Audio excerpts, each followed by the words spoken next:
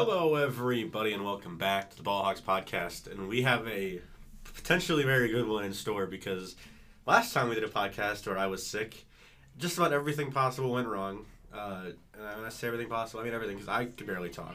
Jesse spilled a water bottle everywhere, if you remember that much.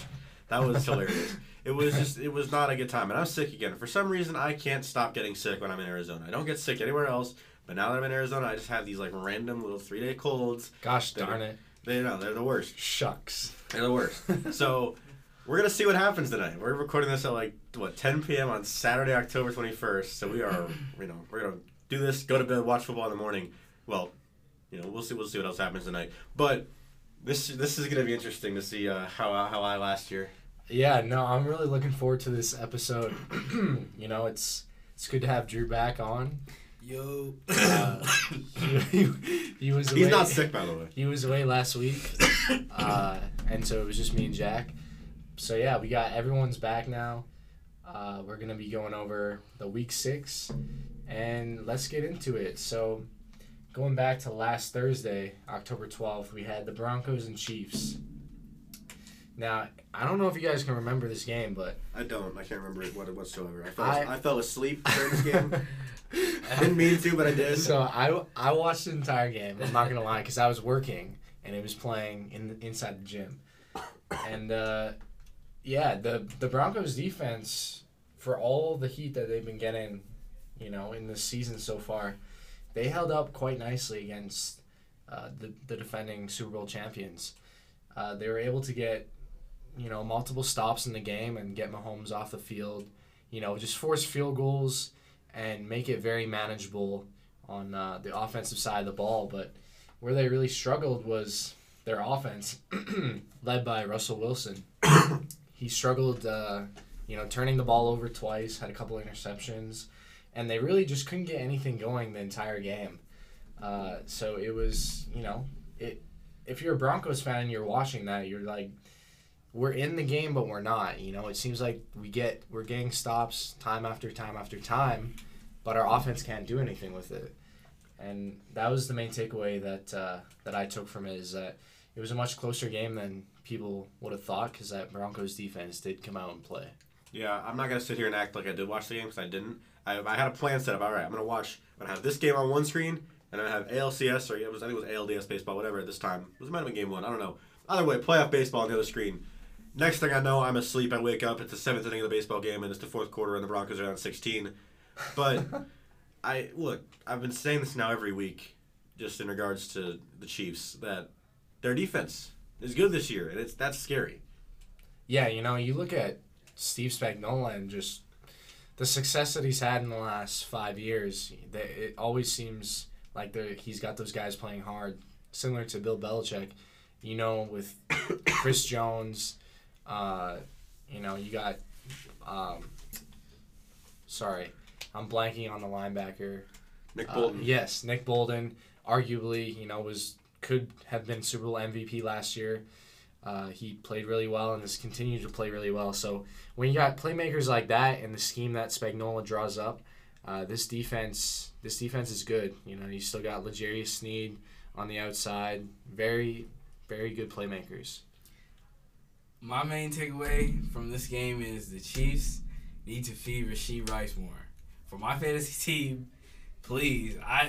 In all seriousness, Kelsey's kind of having, a little health, issue right now. And every time I watch Rashee Rice play, and when the Chiefs do get the ball in his hands, he just finds a way to get yards after the catch. And I just feel like as the weeks go on, his targets will start to go up and he'll be a big factor. But for now, the Chiefs can rely on their defense because their defense is not allowing a lot of points. They're limiting their opponents. And the Chiefs are kind of figuring out what their identity is. Like some games, Isaiah Pacheco is having a major role. In some games, their running game isn't much of a factor, and it's just Mahomes hitting different targets, which is good. He can do that, but I'm just kind of waiting for that player outside of Kelsey to kind of emerge. Obviously, Jesse, they went out and traded for Mecole Hardman to come back again, so maybe he provides a little bit of a spark, but he just kind of feels like an extra guy in a bunch of room of extra guys. Yeah. It's a great way to put it. I think that the Chiefs are kind of very versatile in the fact that they don't really have one lead back. You know, they got McKinnon, Edwards-Helaire. Like they got it's a crowded backfield. There's not one guy that's gonna get most of the carries. It's spread out evenly, so that can make them difficult to play against because they're not relying on one guy. They get production from multiple. So yeah, moving on to the Ravens and Titans. The Ravens secured a big win. I'm gonna talk about some of the games moving forward, but this was a big win for them. In a week where the Steelers were on the bye week, you had Cincinnati beat my Seahawks, and the Browns beat Jack's 49ers. This was a big win for the Ravens this week. It kind of seemed like a trap game, maybe playing the Titans in Tennessee. This game was not in Tennessee. This game was out. Sorry. Out in Europe. Oh my God. This is 2 weeks in a row, Jesse. You've forgotten about the European games, which I don't blame you on. Okay. Besides that, yeah, I messed up. But anyways, what I was going to say is that the Ravens, they did what they needed to do. They locked down. They took care of business, and that's really all that needs to be said. The Titans are kind of spinning their wheels right now as the season is progressing. It doesn't seem like the addition of DeAndre Hopkins is doing much. And really, they just can't get anything going. And you look at the roster, and nothing really jumps out at you with this Titans team. They have a couple playmakers on both sides of the ball, but as far as team chemistry goes, and just development and draft picks looking into the future, there's not a whole lot of upside and ceiling that this team has, in my opinion. Yeah, I think Ryan Tannehill era in Tennessee is finally faded away. I think. He's a player that is limited as a quarterback. He's always been that way.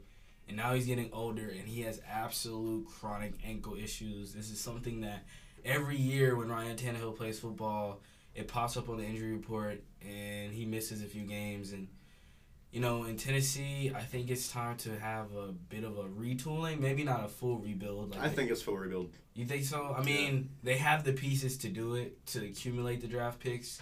I just think they kind of missed their window. Their window was like 2-3 years ago. The players are getting older, and you're in a situation now where you have a new GM anyway. I like Vrabel as a coach. I think we all like him as a coach. We think he's the right guy for the franchise. And I like Grant Carthon, but I think you have to kind of tear it down and let him bring in his players now. I don't understand how they kind of handled the Malik Willis situation. He had pretty high draft stock coming into the draft, and when they selected him, I honestly thought that he was one of the best quarterbacks on the board at the time, and I thought that he could be a difference maker for this franchise. But I think the process behind that is just the simple fact that Rand Carthon isn't the guy that picked Malik Willis. The guy that picked Malik Willis isn't there anymore. And a lot of the time, especially with the quarterbacks, if it's a new GM, there's a lot of the time not going to have the same evaluation of a guy like Malik Willis, who was a third-round quarterback at the end of the day.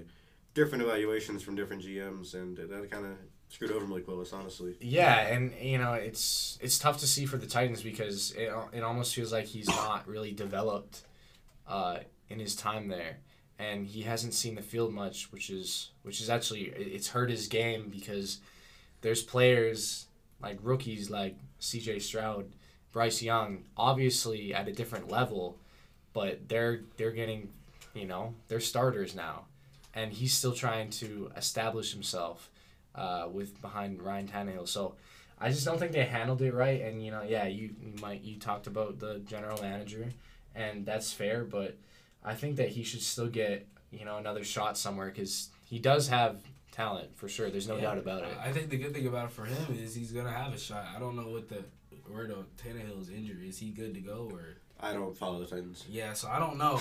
I mean, last time I checked, it was kind of iffy, questionable. So here's the thing: if I'm the Titans, I use this opportunity to say, okay, hey, Ryan Tannehill, we're done. Ray Carthon, trade Tannehill to the Jets. Do something, right? No. And then here, okay, Malik Willis or Will Will Levis. Levis. Yeah. Somebody step in, show me what you got, and in a sneaky way, if you're Rand Carthon, this allows you to basically concede the season and lose football games without actually admitting it. You know, when you go to Will Levis or you go to Malik Willis, you're gonna lose football games. Those quarterbacks are not in a position to win football games. Now, here's the great thing about that: if one of these quarterbacks proves you wrong and they win and they look good, then you look smart. So You also know you have your guy. exactly. So this is a opportunity for the Titans and Malik Willis and these young quarterbacks to get evaluated and see where they fit in their future plans for the front office. Moving on to the Carolina Panthers and Miami Dolphins. This game was not very surprising, guys. I don't think anyone. It was really... surprising for a little bit because Carolina went up 14-0 first. Yeah. Okay. Fair That enough. was surprising. Fair enough. And then the Dolphins went on a nice little 42-7 run. Yeah. And then it kind of came back down to reality. Mm-hmm. And you look at this Panthers team, and yeah, they're 0-6. They haven't won a football game yet. I honestly really don't see that changing. I could see them, reaching that 2017, 2018 Cleveland Browns territory where They got the Bears coming up. where they don't win a game. I can very much see that. And there's a lot of question marks just surrounding that Panthers organization right now. You get the number 1 overall pick, and so far you knew there'd obviously be some hurdles and some struggles early, but I don't think they expected for it to be this tough, this tough sledding starting out. And then flipping sides to Miami, like at this rate, this is one of the best offenses the NFL has ever seen. And if Tua can stay healthy and Tyreek Hill can keep doing what he's doing, the Miami Dolphins are going to go far. Yeah, I think. And with the addition, not the addition, but with Jalen Ramsey coming back in the next couple of weeks, hopefully, this team is scary. Could be really scary. If you're from a Dolphins standpoint, you kind of made a sleptwalk through that first quarter or so, and you kind of was like, all right, let's go. Let's not, be the Dolphins of old and lose a game we have no business losing. They take care of business. And back to the Panthers, I just feel bad for them because, They're screwed. they're really screwed. And at the beginning when Scott Fitterer came in, his aggressiveness early on was like, okay, this is a GM that, might know what he's doing. Well, he's basically handcuffed himself because they're in a position now where they're going to be the worst team in the league and they're not going to have their own pick. So you're in a situation now where you have to look at the state of your roster. You have Jeremy Chin, valuable hot commodity around the league as a player that other teams could look and say, hey, this is a player if he gets in our system can really grow. And then you got Brian Burns, who I think at his best could be one of the best edges in the game. So you have to make a decision. Do we keep this talent or do we sell it off because we need draft picks? I just think they're in a situation also where the number 2 pick has looked like one of the best young quarterbacks we've seen in a long time, and then Bryce Young is just not. I don't even think it's necessarily Bryce Young's fault. It's the situation that he's in. But yeah, it's a little glimmer in Charlotte. Yeah, the thing that I really don't like is the rumors that are going around surrounding it. Yeah. Like, Frank Reich actually wanted C.J. Stroud. Like, first off, whether that's true or not, there's no way that can leak out at all. It just kind of reeks of dysfunction. Yeah. And it reeks like somebody, and I hope it's not Frank Reich, but that's what it's starting to feel like. There's somebody there that is really upset about how the decision-making has gone on. I'm upset that Frank Reich got hired, personally. Yeah, I don't even think he necessarily deserved that job. And then he felt like, okay, maybe he did want C.J. Stroud, and David Tepper, the owner, stepped in and said, no, we want Bryce Young. If that's the case, then you come into a job where maybe you were promised to pick the quarterback you wanted and you didn't get him, and that's a problem. And also, any time in any situation where the owner is making a decision in football, and really in any sport, but especially in football, not good. There's a reason the Cowboys haven't won a Super Bowl or made an NFC Championship in years and years and years. However, on the plus side for the Panthers, I'm going to show some optimism here. You're seeing the emergence of Chuba Hubbard, shout out the Canadian. He's really kind of established himself in this last year, and I think they need to continue relying on him because I really do think that he's really good. When he gets the amount of carries, he can definitely be a difference maker. And looking forward into next season, I think they're a weapon or two away from, like,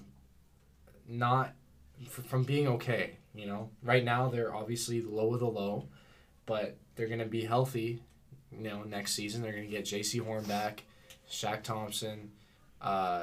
Those are really good players on your defense that you need healthy. And I'm excited to see what that defense can do healthy like we saw last year.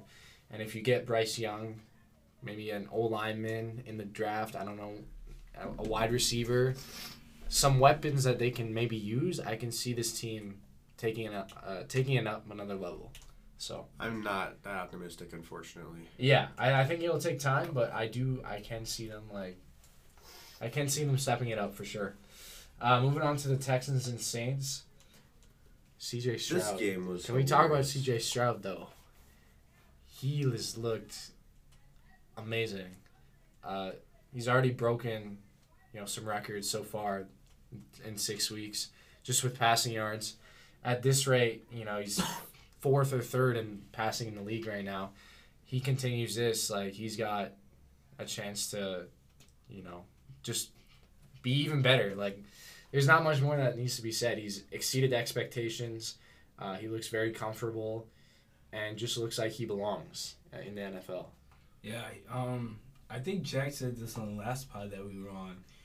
We all knew that he was going to be a good player if he got in the right place. And I think Houston was the right place for him with a coach who actually knows how to run a franchise and knows how to run a program effectively. And I think you see C.J. Stroud step in where he has Tank Dell and Nico Collins, two guys on the outside that are difference makers that can make plays, something he was used to at Ohio State when you have Emeka Egbuka and you have Marvin Harrison, Jr. So he's kind of slid into the NFL now, and he's like, okay, I have good weapons just how I had in college. And, you know, Laramie Tunsil is a good offensive lineman. You know, Titus Howard is a good offensive tackle sometimes. So there's Sometimes it's crazy. it's not all the time Titus Howard is a good football player. But everything seems to be working there, and he's just doing all the little things right that you don't see from young quarterbacks out the gate, and it's really impressive. And I think that's why there's a lot of rumblings in Carolina, is because his performance has been so. Oh yeah, that doesn't leak out if CJ Stroud's also playing badly. Exactly. For the person, Right. whether that leak is coming from Frank Reich or someone that Frank Reich told that person wants Frank Reich to look good for saying that. There's a lot of people, or there's at least a contingency of people in that Panthers organization that's like, we told you, this guy was pretty good, we wanted him. So I think that's contributed to. They wouldn't be saying, "Oh, we wanted CJ Stroud over Bryce Young." Right, if CJ you Stroud suck also too. wasn't good. Exactly. Yeah. The only thing that I was looking at that was a bit interesting is this year so far compared to last year, you've really seen Dameon Pierce's carries go down a lot. Like, I don't know if you guys like noticed that. I've been checking his fantasy, you know, pretty often, and I've seen that it's gone down a lot. I think a lot of that has to do with the scheme change and the new offense. They can actually throw the ball this year. Yeah, they have a quarterback who can distribute the ball down the field. And they have Devin Singletary.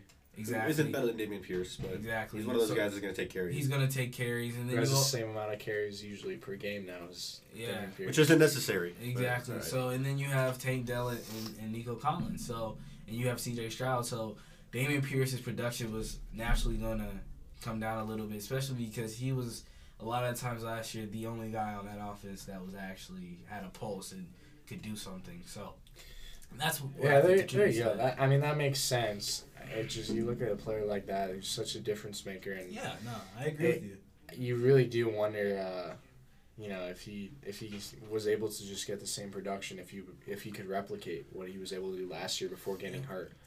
I think that's just the nature of the league now. Everybody knows, okay, running back by committee. Yeah. Everybody's going to have the same amount of touches, so we can preserve one guy. No guy outshines the other to where they want a nice contract. We're not paying running backs anymore. Nah. So that's just kind of the nature of the league. I mean, you kind of see it in the next game we're about to talk about, Jesse, Jacksonville versus Indianapolis. You have a situation now where you have two really talented backs in Zach Moss and Jonathan Taylor. And specifically fantasy-wise, there's some people that have one or the other, and it's like, hey, like, what's going on? And it's just because that's a backfield where there's two solid players that are just going to both require touches, and that's just kind of the way the league is offensively. Yeah, we're going to jump to the Indianapolis Colts and Jaguars. you talk about Zach Moss, and he's kind of just jumped on the scene now. He's second in the league in rushing yards. No one saw that coming with Jonathan Taylor also on the squad. Like, it's really surprising how well he's been able to do in that offense. And it's a big blow to see Anthony Richardson be done for the season with a shoulder injury. That really does suck for Colts fans. And I know that we were looking forward to continuing to see what Anthony Richardson has been doing. And, I was pretty high on the Colts coming into the season. And I was excited to see Anthony Richardson from his time at Florida and just a kind of versatile QB. He kind of reminded me of Cam Newton. And so, it's definitely tough to see him go down. Yeah. I do think that they're in serviceable hands with Gardner Minshew. He's proven himself. He's proven himself. Yeah. He's no throwaway by any means. So I definitely think that they'll still be able to compete. But as far as Richardson, that's definitely a setback for sure. Yeah, and it sucks, but I think I'm glad that this is a franchise that has valued the health and well-being of their franchise quarterback, because this was not always the case. Look back, Peyton Manning. Look back with Andrew Luck. So I'm glad Jim Irsay and company in Indianapolis are saying, all right, we don't want to ruin this young man. We've seen enough. We know his potential. We know he can be great. Him and Shane Steichen clearly have a great connection. Let's do well right by him. Let's get him the surgery, let him heal, and be ready for next year, because Anthony Richardson is the future. He is your franchise, so you have to protect that. Because what was he? 3-1, 3-2? Yeah, I saw in his first 4 or 5. Well, it was interesting because I know he came out a couple of those games. Exactly. That still counts as a win because he started it. Exactly. I think the technical speaking for it was actually that Gardner Minshew in his starts was 3-0. So I don't know. I mean, like, Richardson was playing better, but they can win with Minshew in there for sure. It's a weird situation entirely, but that team looks a lot better than I think at least 2 of the 3 of us in here thought they would. And that's a lot of credit to Shane Steichen. Yeah, I think that's what it is too. I think, Jack, when we were like seeing their success early on, I was like, Shane Steichen might be him. And then also I saw the Jalen Hurts-led offense kind of come out slow out the gate with Brian Johnson running an offense there in Philly, and I was like, okay, maybe Shane Steichen is a little bit of this quarterback whisperer that can get a lot out of these quarterbacks early, and I think that has proven to be right. Yeah, moving on to the Commanders and Falcons. This was a game that I picked the Commanders to win. They were not favored. It was in Atlanta. This Falcons team, Bijan Robinson, pretty fun team to watch so far this year. But I had the Commanders, and what the Commanders do well, I think, is they're not consistent, but when they have a bad performance, like against the Bills, the next week they're going to come out swinging. And it seems that's just what they've done this season. They have a bad game, they come out the next week and just seem to be firing on all cylinders. Sam Howell, three touchdown passes. That's just kind of been the theme of their season. They like to bounce back. Yeah. And this was a big win for them, because you look at the Eagles and the Cowboys, they really like to run away with the division early. It seems like the past couple of years. Yeah, so. I think you bring up a good point about the Commanders. I think the reason why they're a squad that bounces back after tough defeats is, I'm going to say it, I think Ron Rivera is one of those coaches that can motivate his team to play hard. Like, his in-game and, decisions and, are questionable, I'll admit. But Ron Rivera is one of the best motivators in the league. And, when you have a coach like that, his team is going to have a nice performance coming off a tough loss and play well. And you mentioned Sam Howell. We all know how I like Sam Howell. And I think Sam Howell has proven, again, when you want to look at a young quarterback, how do they respond after a tough loss? How do they respond after some adversity? Comes back next week, those 3 touchdowns. Yeah. Check. So, if you're in the Commanders, that's what you want to see from a guy like that. And their D-line really was a difference maker in this game, holding Bijan and Tyler Algier to under 4 carry each. So that was big reason why they won too. We know that Falcons offense is so reliant on the run game. So. Yep. Moving to the Seahawks and the Bengals. This game for Seattle was a big chance, I think, to kind of separate themselves a bit and gain on the Niners, but they just couldn't get it done, and I blame most of it on play calling and the offensive line, and some of it for sure on Geno, but it was really the offense that let the team down. And you look at this game, you hold Joe Burrow and this Bengals offense to 17 points. Like, you got to come away with a win. I'm sorry, it just you can't hold them to 17 points the entire game and not win. They have arguably the best receiving core in the league, with Tyler Boyd, Higgins, and Chase. And I think with that high-powered offense, the Seahawks really schemed them up nicely. You saw Joe Burrow come out the first couple drives, get a couple touchdowns. It looked like the Bengals were kind of going to run away with it. And then you saw Devin Witherspoon start to lock up on Jamar Chase. And then the Bengals offense was kind of nowhere to be seen for the rest of the game. Mm-hmm. The teams exchanged field goals in the second half, but what it really came down to was just the execution for Seattle. You go into the red zone 5 times and come away with 10 points. It's just simply not going to get it done. And it really seemed to catch up to them, their O-line, and not having their starters in. And you could see it because when you go against a better D-line like the Bengals with Trey Hendrickson, they're going to expose that, and they did. So that was the main takeaway for me with this one, was just the offense's inability to score. And, I think that partly falls on Shane Waldron and the play calling in the red zone, which I think was pretty atrocious at some points in the game. But part of it is also on Geno on that offensive line. You saw the 2 picks. One of them looked to be kind of Metcalf not running the dig route right, and the other one was on Geno. But I just like to see our offense kind of clean some things up going into next week. Yeah, I think, Jesse, after the game, we were walking to get something to eat, and I said, I saw a stat on my phone, 5 red zone trips and only 10 points. You're not going to win a lot of games in the National Football League. And I think a lot of it had to do with the red zone play calling. Obviously, you're limited because of your health on the offensive line. I get that. But you got to give Geno Smith a chance. This is a quarterback that has proven when you give him time, he can be very deadly. Especially on the final play. Exactly. I was really upset about that. You got to put the ball in the air, right? You got to, even an incompletion or a knockdown or an interception is something, but that's just the most anticlimactic play. You have to give yourself a shot, and I just think the play calling down there, especially when you have guys like Charbonnet and like Kenneth Walker and DK Metcalf and Tyler Lockett, there's no excuse. You have to scheme something open, and I get it. The health of the O-line, the play of the O-line has been lackluster. And that's something that has to improve. But when you have all those weapons, you have to come up with more points. Especially, on a Cincinnati secondary that, I'm sorry, I'm not going to say what's in my mind right now about them, but they're bad. You made Cameron Britt look good. I'm sorry. I think he might be good. No, but we made him look better than he is. And Britt has those games. And we really should have exposed the secondary. They were out their best corner, right. Awuzie. There's no excuse for how we weren't able to expose them. So, anyways, moving on to the Vikings and Bears. Didn't watch. Yeah, I didn't catch much of this game either. The Vikings were able to squeeze out their first win without Jefferson.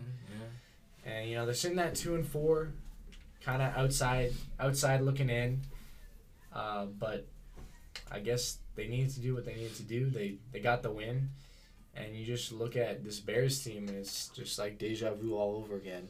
It seems it's just the same kind of thing week in, week out. They just can't find a way to just play consistently. And I would be fed up if I was a Chicago fan, because this is just, at this point, it's I saw a stat from the time that they beat the Niners last season in week 1. They only won 4 games. Their win against Washington. 3 games. That win against Washington was their first win against an NFC team since they beat us week 1 of last year. That's insane. That's brutal. So there's no excuses for that. They gotta pick up their pants and do something. Because they're on life support right now. Yeah, I think they have to clean house. All right, I'm not a big Ryan Poles guy.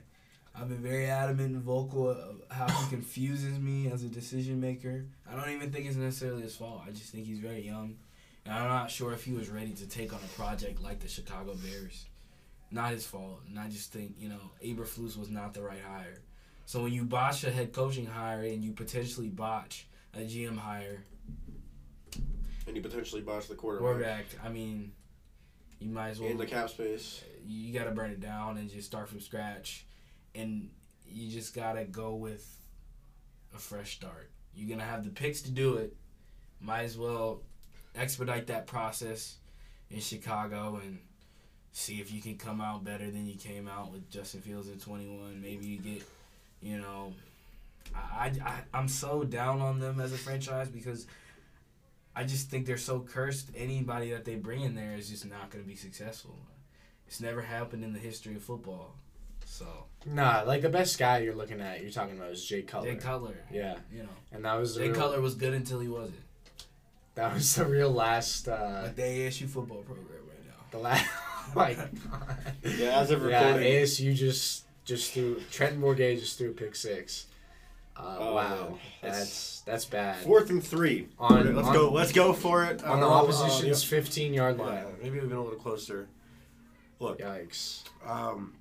Quick ASU football diversion. The 4th downs are great when you get them, but oh my God. And I get it. Dario Longetto missed 2 kicks tonight. One of them was blocked, and one of them was missed from 31. But oh my goodness, I respect Kenny because he has so much fun. He makes it so much fun even for a bad team. But come on. This is football, guys. Like, you gotta take the points at some. I was low key not really rooting for ASU to win anyway because I want Washington to make the playoff and lose to a lost ASU would eliminate those chances pretty much. I think it would just be really funny. It would be funny. The line was set at like -28. It would be hilarious, but anyway, back to NFL football. Niners and Browns. Yeah, what do you got for this one, Let's Jack? talk about this one. I have not talked that much on this podcast outside of the intro because I'm not feeling well, but let me get this on my chest, right? First off, there's going to be a lot of people that are already, there's a lot of people now that are like, oh, this Brock Purdy narrative that we've had, Brock Purdy can only win with his best players is true. No, it is not. Yeah, he was missing. I'll tell you this much. CMC being out mattered a lot. That's what mattered. But the rest of it, Brock Purdy missed throws that Brock Purdy's made on a regular basis. Brock Purdy's offensive line, which is the bigger thing to me. One thing that the Niners kind of had going, for some reason within the media, was that they have this really good offensive line, which they don't. Trent Williams is spectacular on the left side. Aaron Banks is a good left guard. From center to right tackle is at best average. And we've seen that every time the Niners have a loss in a big game, it's mainly because of the O-line. Think of the NFC Championship against the Rams. Those final drives, Jimmy Garoppolo, Aaron Donald was in his face every single play. Even the Super Bowl against the Chiefs, Frank Clark was in the backfield. Chris Jones was in the backfield every play. And then Philly, obviously, Hassan Reddick just, snapped Brock Purdy's UCL last year. So, that's the one thing that I think the Niners have gotten too much credit for is the O-line play. Brock Purdy gets the ball really quickly, and that's what he has to do. The O-line is not this insane unit. They're a fine unit. Obviously, the left side is great, but at the end of the day, it's not a great unit. And that's, I think, the main reason they lost is that Myles Garrett and everyone else on the Browns D-line was in the backfield a lot. And I think you also have to put it into perspective the caliber of defense it was. This is one of the best starts from a unit we've seen in a while. Yeah, no, this Browns defense is ridiculous. Yeah, Schwartz, it looked ridiculous. Jim Schwartz, and I shouted this out early in one of the earlier pods, that the talent they had on this defense with a guy like Jim Schwartz, who has proven when he's not a head coach and he is a defensive coordinator, he can scheme up. And he's had ownage on Kyle Shanahan now for a while. Yeah, Jack, spit out the stats that you told me. I believe it was Jim Schwartz, just as a defensive coach against Kyle Shanahan since, I believe, maybe 2015, 2016, is held Kyle Shanahan to a record of 1-8. Which granted, some of that was during those really bad Niners years. Right, but still. But he has his number. This is a veteran coach that has his number and knows how to stop this offense. And I don't think this is an indictment on Brock Purdy because everything that could go wrong went wrong. Weather, not ideal. This is a 49ers team that Jack, I think does not play well when It's a thing I think generally with California teams is that you're not going to play well in the weather when you're not used to playing in the weather. Right. The fact that they managed to win in the snow in the divisional against Green Bay, that was that only was the third crazy. time Yeah. a team from the West Coast had gone to Green Bay in one of those type of conditions ever, postseason or not. And that's kind of the thing. Like, they played about as badly as I think the Niners can possibly play, and they still lost because their kicker missed a 41-yarder at the end of the day. And at the same time, you look back, there was a play, I think it was late first quarter, early second quarter. Brock Purdy throws an absolute perfect ball to Brandon Ayuk, and he drops it. Like, everything possible went wrong, and they still managed to put up 17 on the best defense in the league, and still managed to have a good shot to win the game. And, like, it didn't go the way it needed to. But I think you got to give credit, though, to the Browns where it's due. You got to look at, like, not only, just, like, they're led by Phillip Walker, who just did absolutely nothing in this game, and they did not have his best game. They still somehow managed to put up 19 with 2 interceptions. I think they obviously relied pretty much on their defense to even give them a sniff of a chance. But you got to give credit where credit's due. They held the Niners in check, and this was the first time this season where we saw the Niners not just completely steamroll someone and kind of get their weakness a little bit exposed. And there's factors, right? We talked about weather, injuries, but at the same time, they did win the game, and at the end of the day, winning is winning. It doesn't matter if you win by an inch or a mile. It looked like the 49ers were in control the last driving down. We're all like, I was like, okay, they're at the 30. The game's over. They're just going to kick like the extra point, field goal. That's where it's at. And then he misses it. That's the beautiful thing about the NFL. You have the ebbs and the flows. You get the highs and the lows.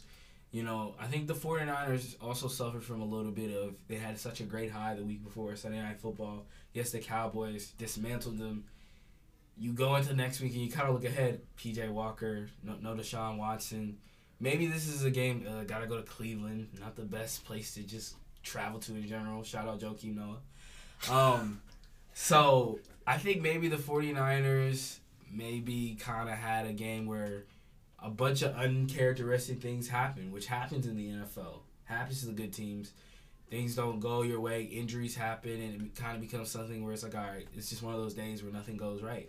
And that's kind of an indictment on the last play where Moody misses the field goal. And so that's a loss that I think the Niners will look back at and be like, okay, I'm glad we had this loss. We got it out the way. Now the undefeated narrative will kind of be at bay. That won't be a discussion. That won't be a distraction. And I think they'll look about this game and be like, all right, we needed this loss. Yeah, and I think I'm gonna take some credit for that loss too, honestly, because I gave Brock Purdy some bad mojo by consistently tweeting out the Jimmy Garoppolo video of him walking on the field at Super Bowl 54, and the clip of him coming out right after the 2-minute warning. All right, Jimmy Garoppolo game-winning drive. I kept tweeting that every time Brock Purdy was coming out. I'm gonna say I put some bad mojo on him and take some of the blame there. My bad. Yeah, no. I just wanted to end it off by saying, like, don't get me wrong. It's not like the Browns outplayed the 49ers by any stretch. There's a lot of flukiness on both sides, but at the end of the day, like, both teams were kind of giving the other team the chance to win the game. The rest also weren't great in this game. No. They weren't. And especially the last drives, there were some bad calls. Some bailouts. But there was a bad call against the Niners, but there were also some calls earlier in the game that were missed on the Browns, and it was just generally very badly officiated. Right. But, yeah, again, you have the chance to kick the game-winning field goal. You have those overthrows. You have the drops. Like, you have chances, and one of those plays goes your way, and you win the game. Yeah, absolutely. So, that's at the end of the day, that's just how it goes. Moving on to the Patriots and Raiders. Huh.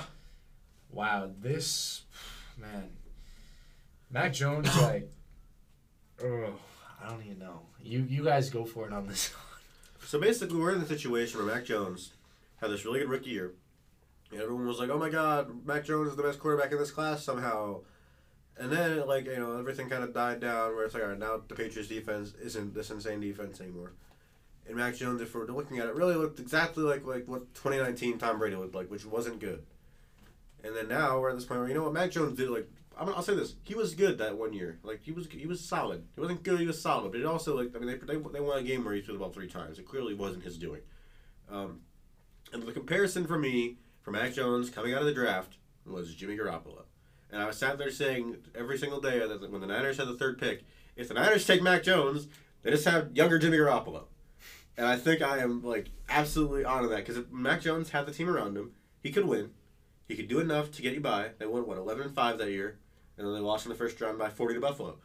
When Mac Jones doesn't have the pieces around him and doesn't have the defense playing really well and doesn't have great weapons, the guy is not very useful. And Jimmy Garoppolo is the same way as we're seeing it now with Vegas. Jimmy Garoppolo with the Niners was like it did enough to win an NFC Championship game with 7 passes thrown, but they like got to a Super Bowl once. They got to a couple of other NFC Championships. Like he did enough, and then now that he's on a team that doesn't have the type of weapons and also defense that the Niners had, Jimmy Garoppolo's not very good. And everyone saw it coming. And it's the same thing with Mac Jones. Everyone saw it coming. And I think what you guys like, I think we can say collectively, that's what really separates you as a player.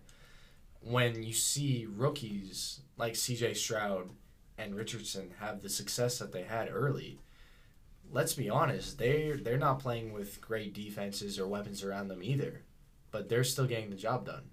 So that's not an excuse here if you're Mac Jones. Because you have that's the thing with Mac. I still believe that Mac is an NFL quarterback and an NFL starting quarterback, but not on a bad team. Yeah, no.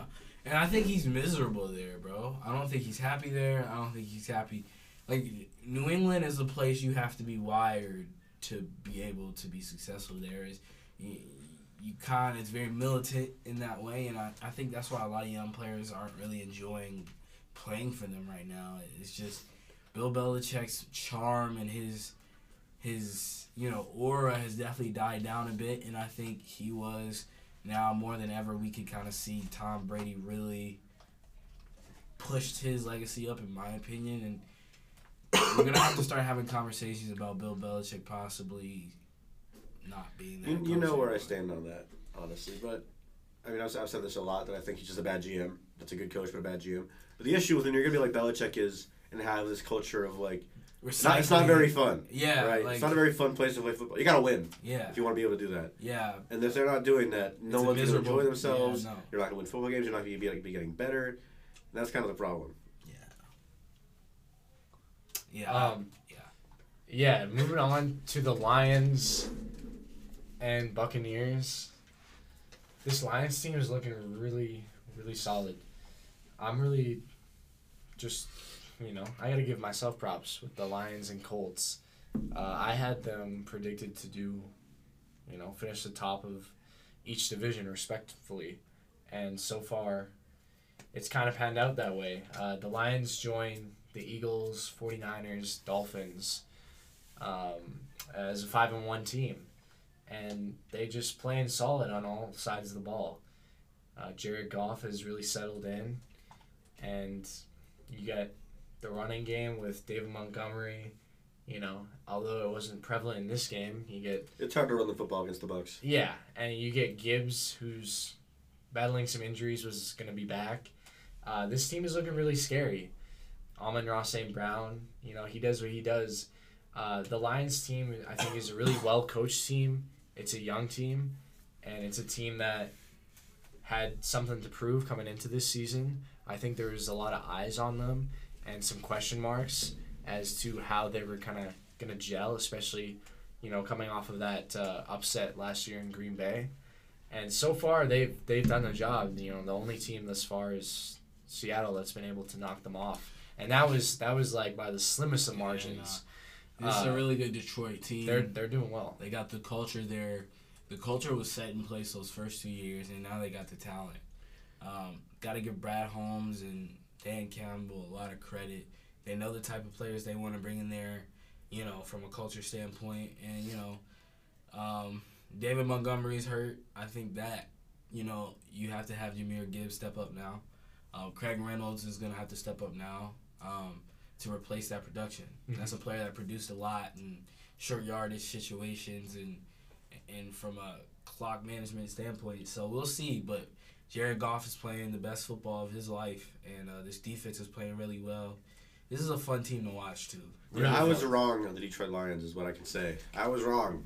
Very wrong about my entire NFC North prediction, honestly. But now that I say that, I'm like all in on the Lions as of right now, and I'm also at a point where I'm thinking Jared Goff is QB1 in the NFC. I don't think it's really a hot take right now, honestly. No, it's not. I'm not fully there yet. I still need to see some more, but I'm kind of leaning more that way for sure. But no, this Lions team looks, it looks good, and you can see it when they're playing. It's almost like Dan Campbell's in their ear, just constantly. It looks like they're just giving that extra level of effort on every snap, and you can tell. Yeah. As far as the Bucs go, they're kind of, at a little bit of a slide right now. Baker Mayfield. What can you say? What can you say about Baker Mayfield? This is a team that's this is what you expected, right? I think this is a team that's going to beat the bad teams, and this is a team that's not going to beat the good teams. Yeah. Well, that's the main thing too with me for Detroit. That I think the main reason of why I was wrong on them, I didn't think their offense would be bad, but the defense last year was very, very bad, and for whatever reason, that team has taken a step defensively without really making too many additions. I mean, Chauncey Gardner-Johnson, that's really it. But he hasn't been healthy. Yeah. So I don't know exactly what flipped. I haven't sat there and watched Detroit Lions defensive film, but something's clicked defensively to the point where that's what's making them a lot better than they were last year. Shout out Aaron Glenn and those boys. They're playing really good football right now. Yeah, I still think that this Bucs defense is pretty elite, and I think it's still like playoff contender. Yeah, that's why they're not a bad football team. Yeah, and that's kind of what's bringing up their game, but it's what you can expect, I guess, from Baker Mayfield.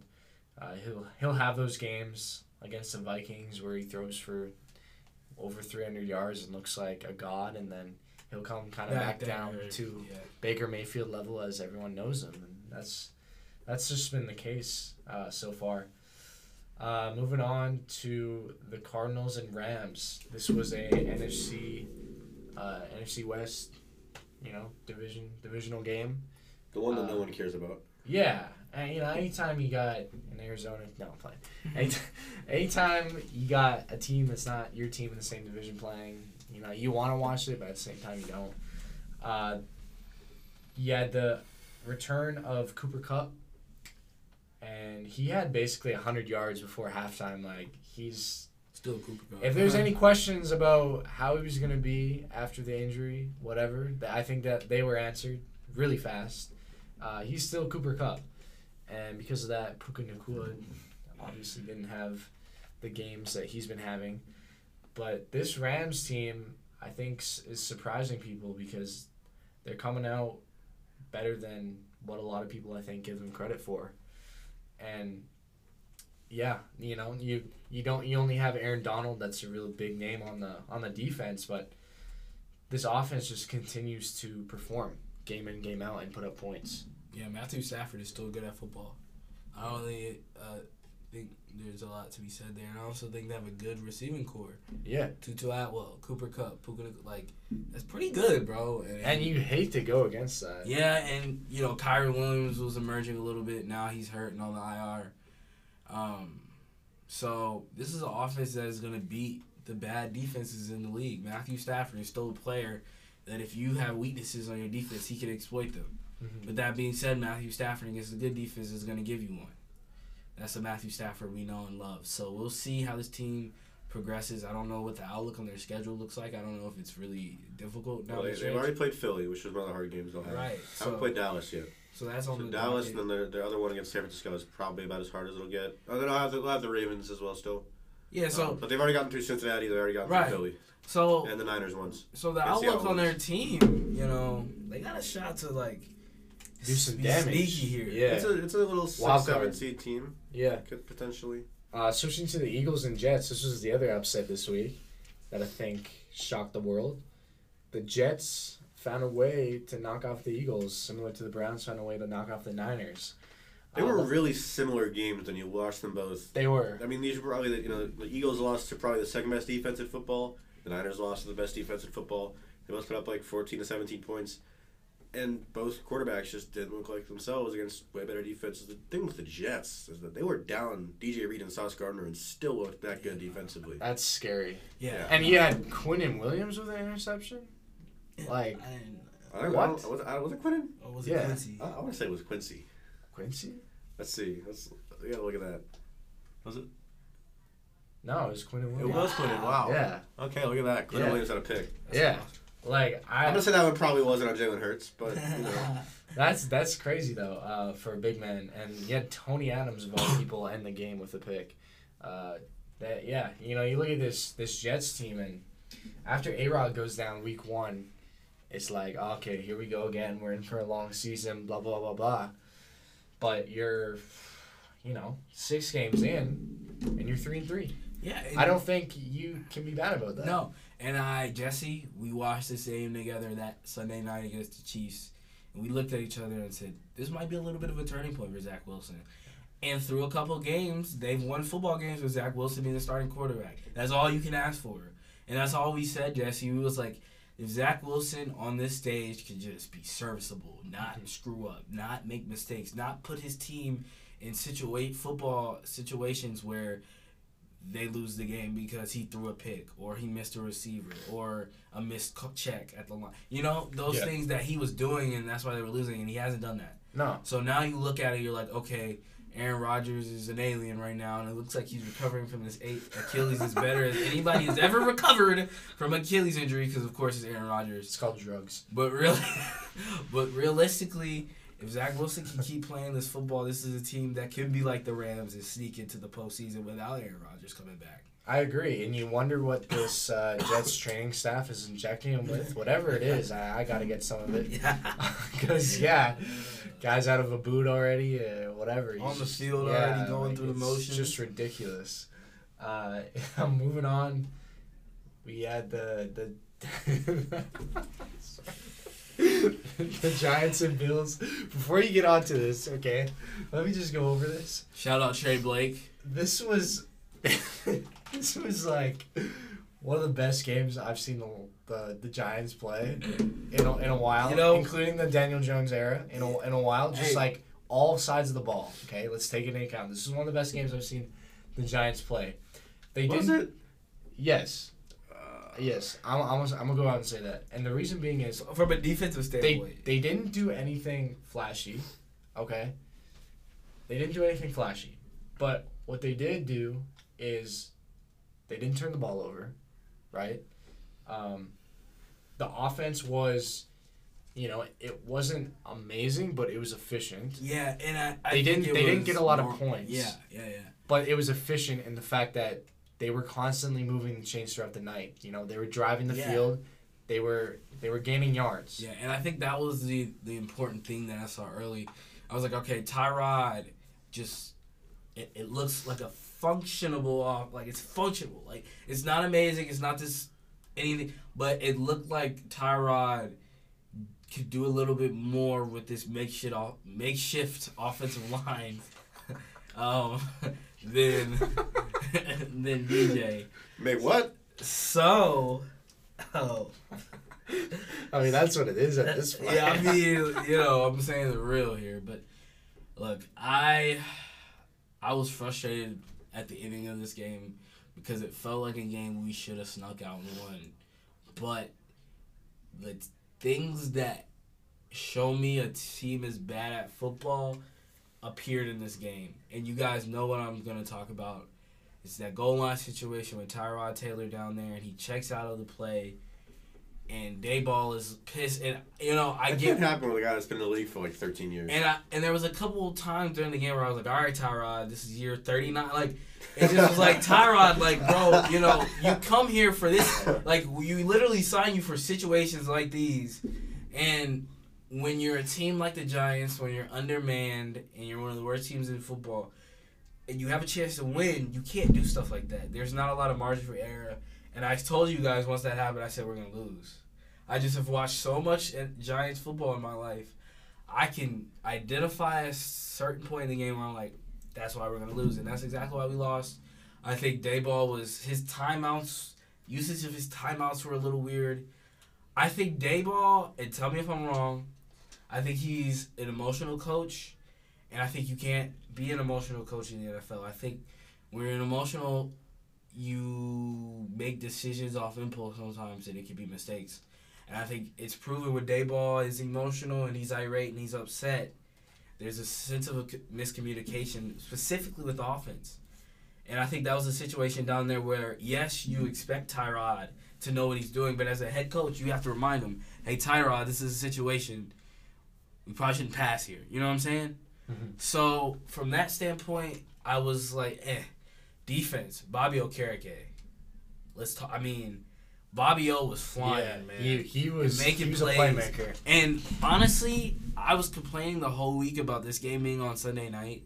It wasn't even a bad game to watch. Like, honestly, when you watched it for what it was actually pretty entertaining. Out of all the games, I think that at the end of the day, they somehow made the right choice having this one on there, honestly. Yeah. So. Yeah, like, I know you guys both looked at me when I said that this was one of the best Giants games I've seen in a while. Do you mean in terms of entertainment purposes or in terms of if you're a Giants fan purposes? No, like I'm in terms of like a Giants fan. I know they didn't score a lot of points. I get that. But you got to look at the bigger picture. They left like how many points on the board? At least 14 that I can think of right now. Yeah. Possibly more. You know, you convert on maybe one or two more of those third downs and get that to touchdown, you could be looking at like a 40-point game instead of a 9-point game. Yeah, I think that was the thing with them is they just weren't able to capitalize on their opportunities. I've been saying it for months now. You got to give Saquon a healthy amount of carries, and you got to stick with the run game. And, you know, look what happens. He ends up with over 90 yards when he gets over 20 carries, and I think that's the key for success for you guys. The thing that I didn't like in this game is that you get the PI call, you get yourself down to the 1, and I think the play call should have been literally anything else than what they ran. Because I'm cool with throwing a fade as your 6'6" tight end. I'm cool with that. But I don't like doing that where it's super crowded and you're throwing it just directly over the top. Yeah. I'm cool with put Waller out wide and throw the fade out wide. Cool. Put Waller in the middle and just run right or run left or anything. Cool, but I don't completely understand the fade where you have no space. Mike Kafka this year has not been the Mike Kafka of last year. And I think a lot of it had to do with a favorable schedule and guys overperforming, which happens. You know, guys overperform, offenses overperform when they're hot and they're playing less than favorable opponents on the defense side of the ball. But the Giants also went from having probably one of the easiest schedules outside of having to play Dallas and Philly last year to the hardest because you played the AFC East, and that's 3 to 4 really good teams, three really good teams in the Patriots. And then and the NFC West has 2 very good teams, one team that's not necessarily bad, and then one team that they're already beat. So, I'm confident, I'm a little bit, looking to the future. I think the Giants win tomorrow morning against Washington. I do. I'm just confident like that. It's just a franchise that we play well against no matter how bad we are, and we beat. Mm-hmm. And so I'm confident Tyrod will go in there, and we'll have a good game offensively. We'll have a pulse. And as long as we have a pulse and Saquon... Is it confirmed that Tyrod's going to be the one playing? Yeah, Daniel Jones is not. Okay. So his neck, right? Yeah. His neck. Yeah. His back. Moving on to the Monday night game, Cowboys and Chargers. I didn't watch very much of this game, but all I got to say is the Chargers are the best team of winning a game and finding a way to lose. Yeah, I also didn't get to watch this one. We had other things going on. But I came back to the final, 3 minutes of it just in time to see the Chargers somehow throw it away. I was like, all right, well, Chargers. No one's surprised. Yeah, I mean, what can you say at this point, right? It's just the common theme. It's the Chargers. They just always find a way to lose. That's really all the analysis we can even offer. Yeah. The Chargers can play a great game, and they will find a way to lose when they're playing someone that's at least close to how good they are. And it's honestly one of the funniest things, I think, in the NFL that there's been in the last couple of years. But the Chargers just will, whatever happens, they will find a way to lose. Okay. And also find a way to screw me over in fantasy, God damn it. Moving on to Week 7 picks. Let's go to the fantasy board. I know the Thursday night game already happened, but we're all still gonna go with who we went with. So yeah, I'll start it off. I did go Jacksonville. They did win 31-24. I also had Jacksonville. Let's go. Drew. I want to say I had the Colts. Well, the Colts did not play on Thursday. Oh wait, what game are we talking about? Jaguars Saints. Oh, Jaguars Saints. Who do I have? This counts for Week 7 picks, right? Yes, this is Week 7. Oh, okay, I was looking at Week 6. I think I took the Saints. Yeah, I took the Saints. All right. Okay. Let's go here. Bears Raiders. I got Raiders. I have the Raiders. I got the Raiders too. Browns. Brian Hoyer, let's go. Browns Colts. I have the Browns. Browns. Yep, Browns. Bills Patriots. I got the Bills. I got the Bills. Buffalo. Commanders Giants. I got the Giants. Commanders. G-Man, baby. Let's go. Big one. 4th down and 15. Let's watch this quick. Jacob Conover throws that and it doesn't work. Okay. ASU now down to their 4th string quarterback for the 2nd time this year, by the way. How is that even possible? You wouldn't know. Falcons Buccaneers. I got the Falcons. Me too. Bucks. Lions Ravens. I got the Lions. I got the Ravens. I just feel like Lamar plays well in these games. Lions. Rams Steelers. I got the Rams. Steelers. I got the Steelers too. Wow. Seahawks Cardinals. I got Seattle. The Seattle Birds, unfortunately. I got the Hawks. Packers Broncos. I got the Broncos. Broncos. I got the Packers. Why am I going with the Broncos? I got the Packers. Why am I going the Broncos either? Chargers, because the Packers just suck that much worse. Chargers Chiefs. I got the Chiefs. Chiefs. Chiefs. How about them? Chiefs. Eagles Dolphins. I got the Eagles. Dolphins. Dolphins. 49ers Vikings. I got the Niners. I also have the 49ers. I got the San Francisco 49ers. And apparently, I thought there's gonna be 503 points scored on Monday night. Hey, honestly, with the way the Vikings defense looked recently. Yeah, let me quickly Might switch get close, that might to get close. 50 points, not 503. But yeah, guys, that wraps up this week's episode. It was kind of, a weird one again. I had a long day with work. Jack's sick, and it was just kind of one of those episodes that we Drew had a to great do. day. Yeah, Drew's Yeah. got nothing going on at all. Yeah. So it was one of those days that was just weird, but we got the episode done, and Yeah. we had fun doing it. Yep. I do want to mention how weirdly Drew was sitting in his chair this entire time. Just sitting inverted in his chair. So thank That's my karma. I had to cough. Thank you guys very much for tuning in. We'll catch you next week for week 7, and we really appreciate your time. And yeah, Peace. Thank you.